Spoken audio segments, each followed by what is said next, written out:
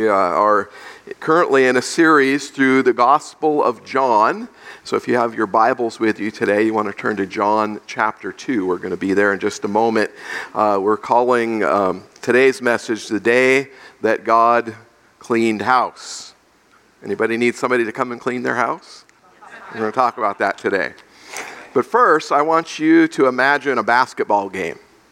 It's almost the end of overtime. There's just time for one last shot. Who do you want to have the ball? Well, you want the calmest, the best player out there, right? Or imagine that the security of the nation is threatened. The threat levels have gone through the roof. An attack is imminent. Who do you want to have the nuclear codes? Who do you want making the final call on what to do or not to do? You want somebody who's calm under pressure. Or here's one more example. Let's say that you need a crucial surgery to save your life or the life of a loved one. Who do you want behind the scalpel? Who do you want performing the surgery? Of course, you want the best doctor available, right? Well, that's how the Gospels present Jesus. He faces ongoing scrutiny from the religious leaders, the movers and shakers of his day. And then crowds of people are constantly coming to him, demanding his time, his resources, his help. He is regularly approached by the neediest and the most broken people in his culture. And then his own disciples, those closest to him, they doubt or disappoint him regularly. And then some of his own family believe that he's just a bit crazy. He is under extreme pressure as he moves ever closer to the cross, to his death. A pressure that we could never even imagine or fathom. And yet, at every stage, Jesus is calm.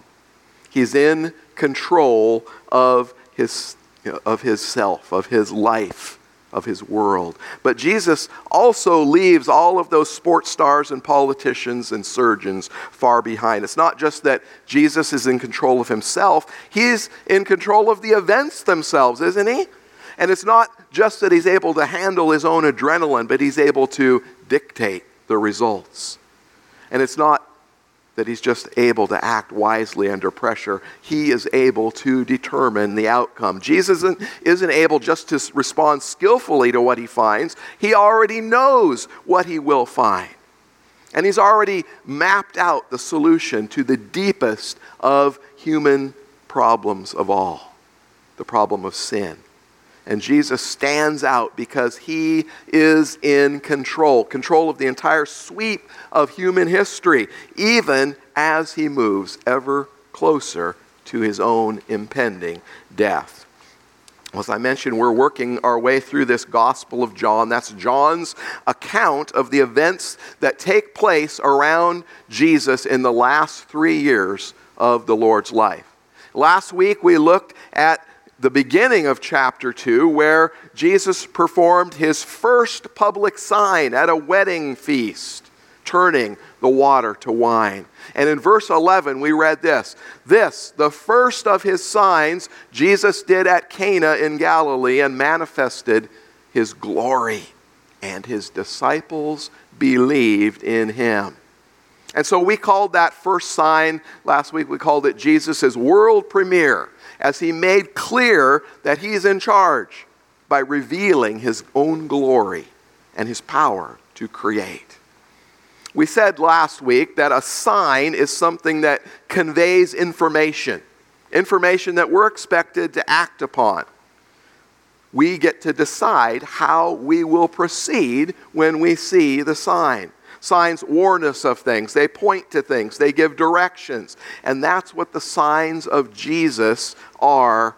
And that's what they will be doing as we work our way through the Gospel of John. They're pointing to something, or even more importantly, to someone. They're directing us to the reality that Jesus indeed is God's Son, the Messiah, the one who calls for decision and action on our part. Well, today, we're going to move on from the first sign, which, while done in a public setting, a wedding feast, was really only recognized by a few people closest to him, his disciples and a few servants there at that wedding.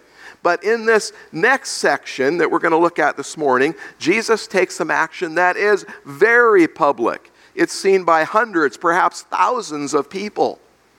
And so we're going to begin in John chapter 2, beginning in verse 13. The words are going to be on the screen. I want to invite you to read this section of the gospel narrative with me. So let's read together, beginning in verse 13. The Passover of the Jews was at hand, and Jesus went up to Jerusalem. In the temple, he found those who were selling oxen and sheep and pigeons, and the money changers sitting there. And making a whip of cords, Jesus drove them all out of the temple with the sheep and oxen. And he poured out the coins of the money changers and overturned their tables. And he told those who sold the pigeons, "Take these things away.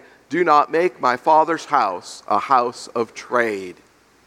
His disciples remembered that it was written, "Zeal for your house will consume me."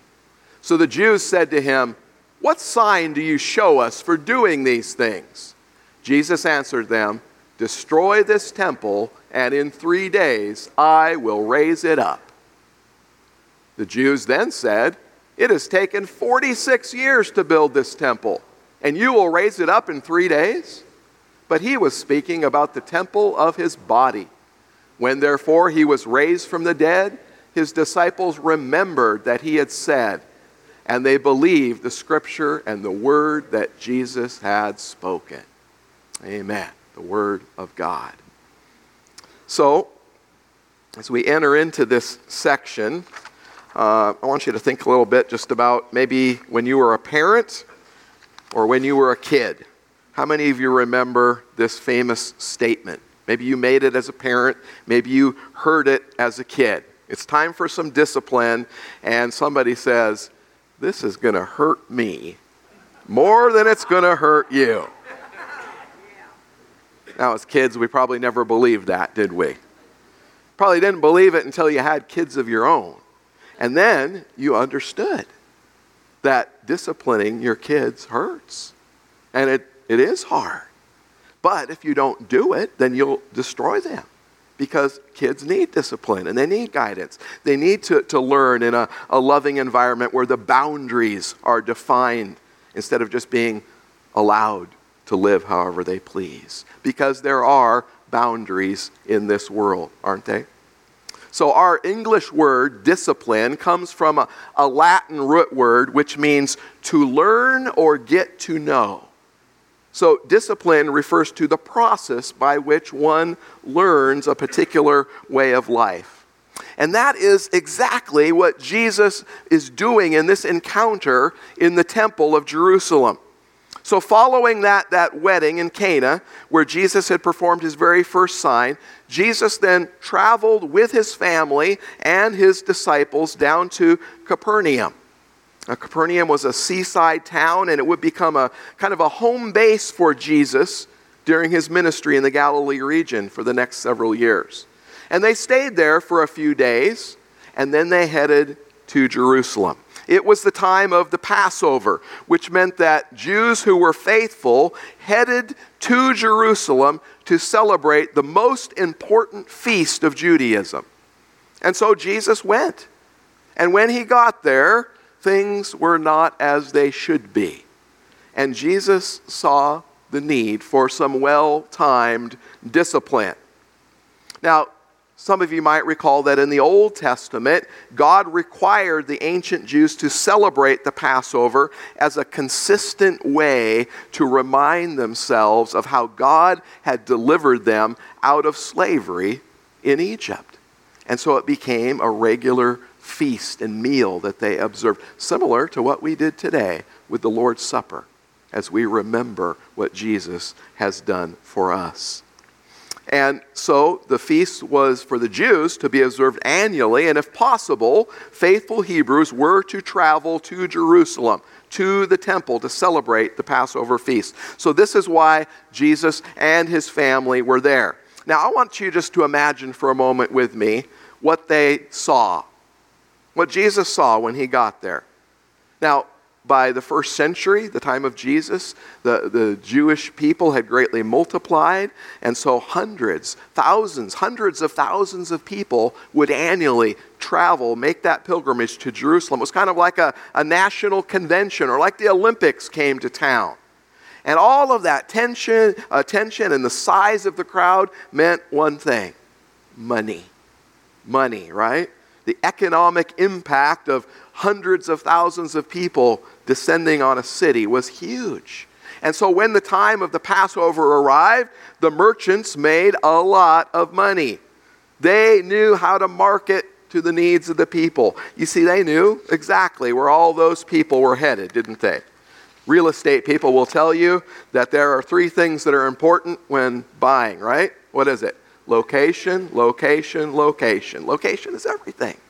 And so these merchants set up shop where the people were going to be, right there in the temple courts. The temple courts were huge. This was a 19-acre area around the temple proper, and these courtyards were extremely large, including the largest of the courtyards, the courtyard of the Gentiles, where all of this exchange and business was taking place. And so when Jesus arrived into the holy temple where worship was to be placed, what did he find? But that it had been turned into basically a flea market. But worse than that was what they were selling. They were selling religion. Most of the people who came to Jerusalem for Passover had traveled a very long distance. Travel was already tough, but imagine trying to travel when you've got to bring animals for your sacrifice. That would be very difficult, maybe even almost impossible. And so depending on what type of offering you were making, the priest would decide what type of animal that you needed. It could be a bull or an ox or a dove of some sort. And of course, for Passover, every family was required to have a lamb. And so it would be a great burden to bring them all along. And even if you did decide to bring some of your own animals, they had to be perfect, without any spot or blemish. And you weren't the one that got to decide that. The priest was. And so I imagine that many, if they did bring their own animals, would have had those animals rejected by the priest. You see, the religious leaders were in on this whole profit-making scheme. And so they, of course, would reject the people's sacrifices because the animals they brought would never likely pass inspection. And so you had to purchase one. And guess what? Conveniently, pre-approved animals were available right on the spot. 1995, right here. The leadership had a monopoly going. And anytime there's a monopoly, there's likely greed involved. People taking advantage of others. They charged exorbitant prices, and then right there, of course, were the money changers, because you couldn't buy those animals with the money from whatever land you came from. You had to have a particular coinage. And so the money changers were there to make a profit on that exchange as well. And so it was a terrible time to come and worship. It was difficult. It made people not want to come to worship. It pushed people away from God rather than inviting them where they needed to be. And so as Jesus enters into this vast courtyard, several acres in size, what does he see but cattle and sheep and birds everywhere? And think about what goes with animals. Stink, stench, loud noises. What a terrible situation for somebody to come and worship in. And the leaders don't care about the people. All of this is taking place as Jesus enters into the temple area. And it's here that we get this different picture of Jesus, not the picture that many people hold on to. Gentle Jesus, meek and mild, quiet. This is a different Jesus. The Jesus who worked in the carpenter's shop, who worked manual labor with his Father. This is a man who is healthy and strong. And he storms in. And he basically destroys the place, doesn't he? Animals, people, money flying everywhere. He even fashions a whip, and he begins to drive people and animals out of the courtyard. He turns the tables over. Money goes flying. His voice rings through the halls of the temple yard. This is not a swap meet. This is not a marketplace. This is God's house. This is a house of prayer. And so Jesus cleans house that day, doesn't he? And it's not easy. In fact, there's some pain involved. But when things got to this point, he had no choice because it is time for discipline. And he does it because he loves us. And like a parent might say to their kid, this is harder for me than it is for you. Listen to what God says in his word in Hebrews chapter 12, beginning in verse 5. My child, don't ignore it when the Lord disciplines you. And don't be discouraged when he corrects you, for the Lord disciplines those he loves. And he punishes those he accepts as his children. And so let's face it, there are times when we need discipline. Is that right? We might need some correction. We might need a rebuke. Sometimes our temple has to be cleansed. Sometimes the house of the Holy Spirit, which is us, both corporately and individually, we need a cleaning up.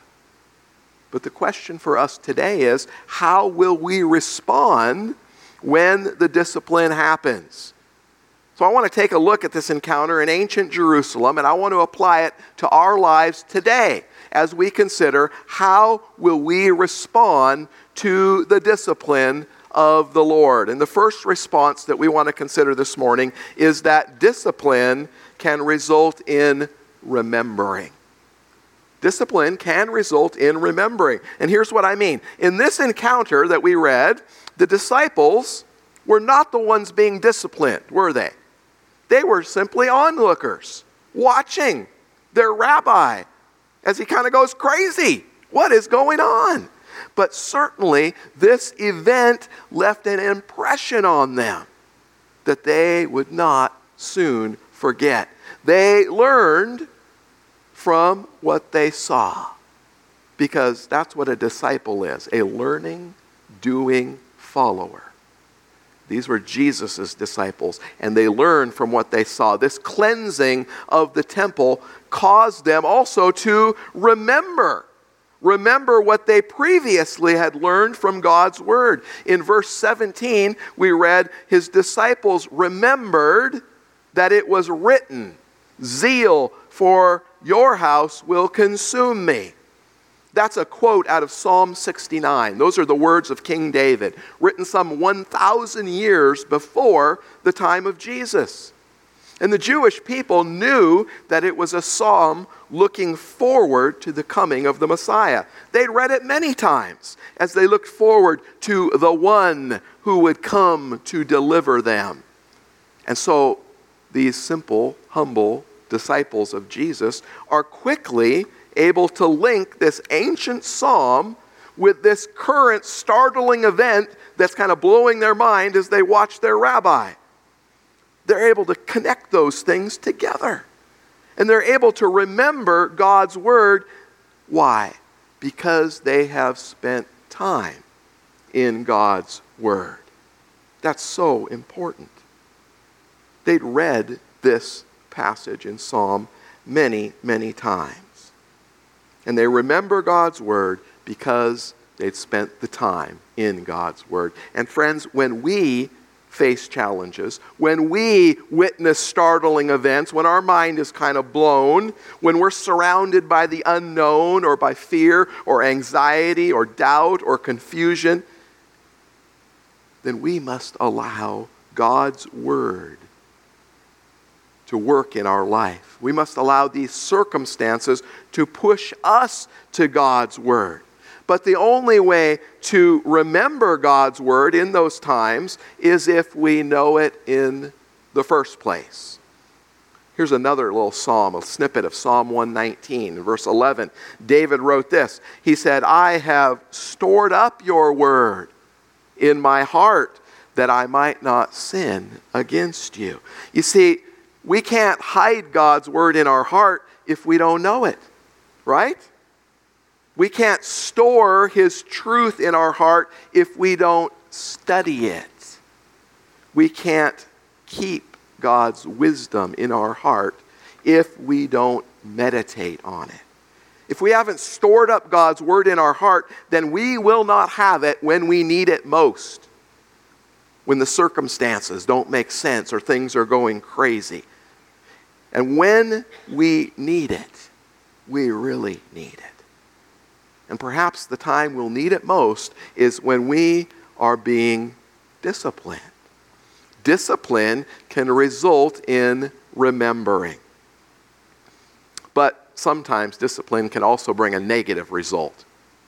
Instead of turning away from the things they're doing, the one being disciplined might choose simply to rebel. None of you ever did that with your parents, did you? So discipline can result, secondly, in demands. Demands in verse 18. Notice how differently the Jewish leaders reacted to Jesus as compared to the disciples. The disciples remembered what was written. They thought, oh, remember that? Psalm 69. And it brings it to their mind. But the Jews didn't. And these were the priests. These were the scholars, the leaders. They, of all people, should have been able to know Scripture and connect it to events in front of them. But they didn't.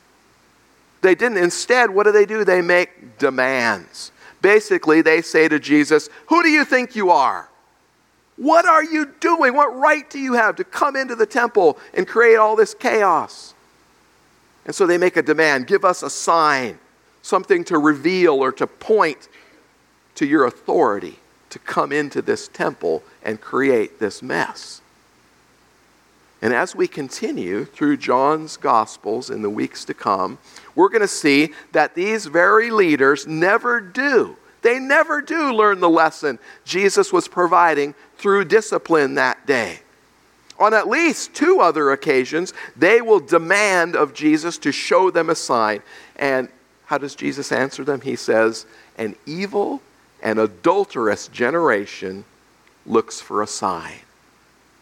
Prove it. Prove it, Jesus. Well, that doesn't happen today, does it? Yes, it does. Sure it does. Do we ever make demands of God? We might say something like, oh, Lord, get me out of this jam and I'll change my ways. For sure.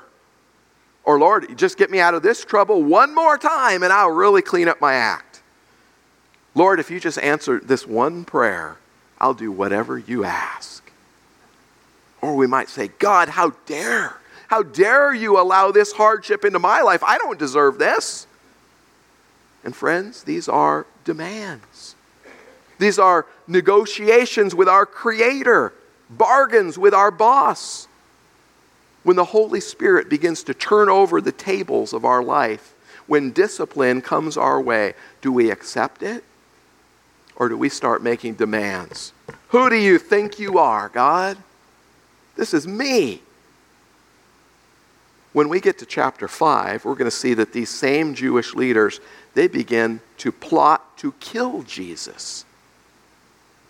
They're so enraged by what he's doing. Enraged that he won't capitulate to their demands. And the tragic truth is that most of them were so hard-hearted towards Jesus that they refused to believe in him and they never changed their ways. And so when discipline comes into our life, we can remember God's word, we can remember his promises, or we can rebel. And we can demand, we can shake a fist at God. Which will we choose? Well, this leads us to a third response or result to discipline from the Lord. And that is that sometimes discipline can result in skepticism. Skepticism. Instead of giving them the sign that they so arrogantly demanded, Jesus simply answers a question. In verse 19, he says, destroy this temple, and in 3 days I'll raise it up. Now, they didn't understand his answer, did they? His disciples didn't understand it either. They were all mixed up. They assumed he was talking about this very building and complex, this gleaming temple. They said, we spent 4+ decades building this place, and you're going to raise it up in 3 days?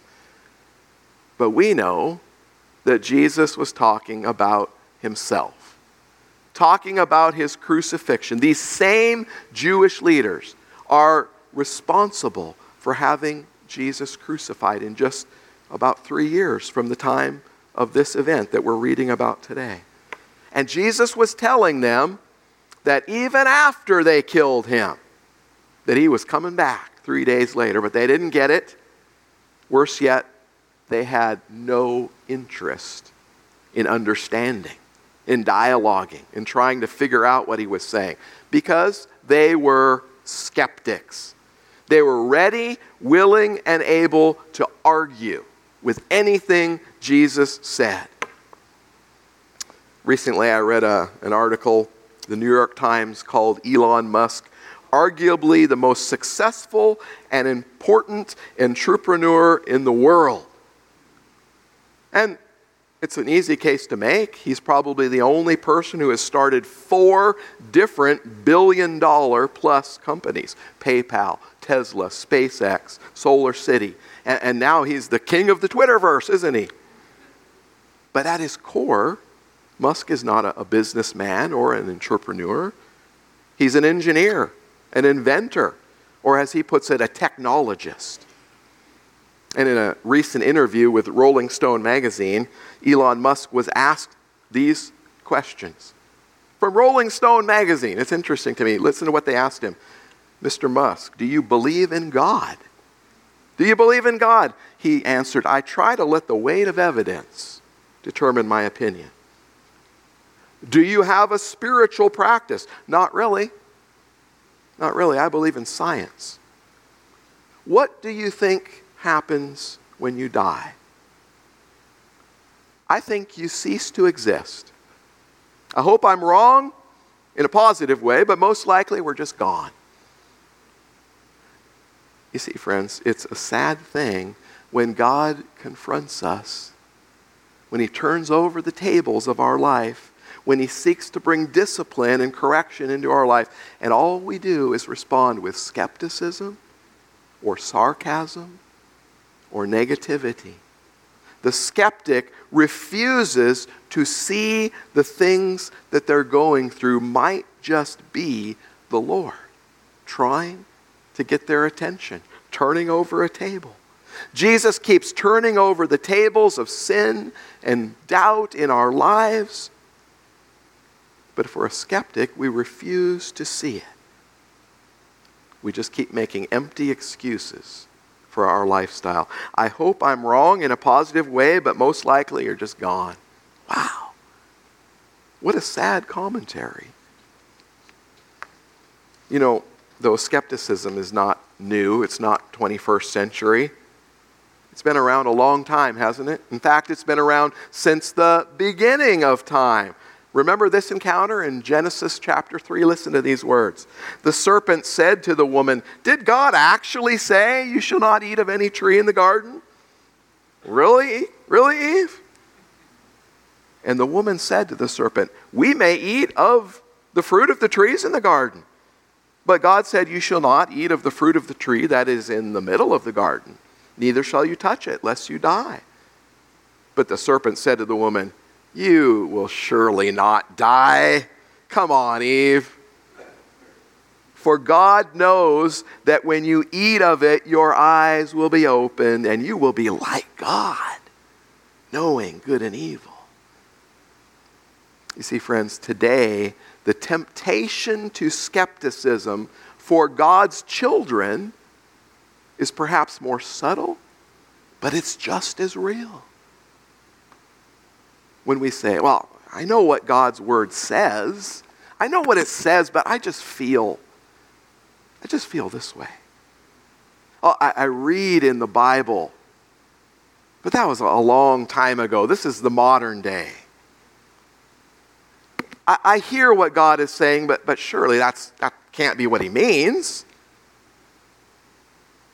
You see, brothers and sisters, we can remember God's word and we can allow it to shape our emotions and our knowledge and our will, or we can allow skepticism into our life, and we can allow our emotions to guide us towards making arrogant demands of God and become more and more skeptical of His Word and His plans and His purposes for our life.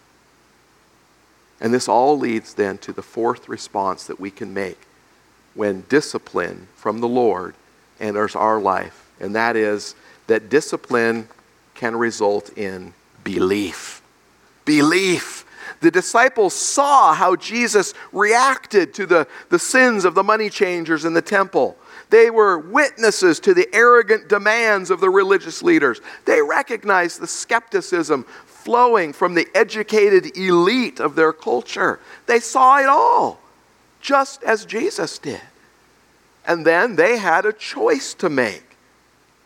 Now, because we already know the end of the story, we know that these disciples, who were the first to witness a sign from Jesus at His world premiere, we know that these men chose to keep following Jesus. They kept following Jesus despite the demands, despite the doubt and the skepticism swirling about them, despite their own national leaders choosing a path away from Jesus. These disciples chose the path of belief. Belief. Belief is fueled by faith. And faith is always risky. But it is the path they chose. And for the next 3 years, this small but growing band of disciples learned and followed and did as their rabbi, their leader, their Lord did. And so we read in verse 22, when therefore He was raised from the dead, His disciples, what? Remembered that He had said this, and they believed the Scripture and the word that Jesus had spoken. It was a light bulb moment. Oh, it all makes sense now. Everything that He said, all the pieces of the puzzle are falling into place. It's coming into complete focus. They understood it all. And so, when we remember what Jesus has done, when we look back to the Gospels, to the record, the accurate, carefully protected record of Jesus, what is our response? What will it take for you and for me to respond in the right way when discipline comes our way? When we face trials, when we face a time when God is bringing discipline, how will we respond? The choice, you see, is up to us. The choice is ours. We can respond in doubt. We can respond with demands. We can respond with skepticism. Or we can choose the path of true belief. A belief that takes a step of faith, sometimes into the unknown, that says, God, I don't understand all of it, but I trust You, and so I'll go Your way. And when we do that, that leads to life change. And that is the offer of the Lord. How will we respond? Let's pray together. Father, we are grateful for Your word that is living, that is active, that helps us to see Your purpose and Your plan for our life. Father, we pray that You would help us to respond in ways that honor You. Father, we pray that we would respond with belief. And Father, we pray that when our belief is weak, that You would strengthen our belief. Like the man in the Gospels once said, Lord, I believe, help my unbelief. Father, when the temptation for skepticism and doubt or rebellion and demands works its way into our hearts and our lives. Lord, may we stand strong, remembering your plan and your purpose, and may our belief sustain us. Our belief in your world view that is better than anything this world has to offer. Bless us this day, Father, in the name of Jesus, who makes all this possible. Amen.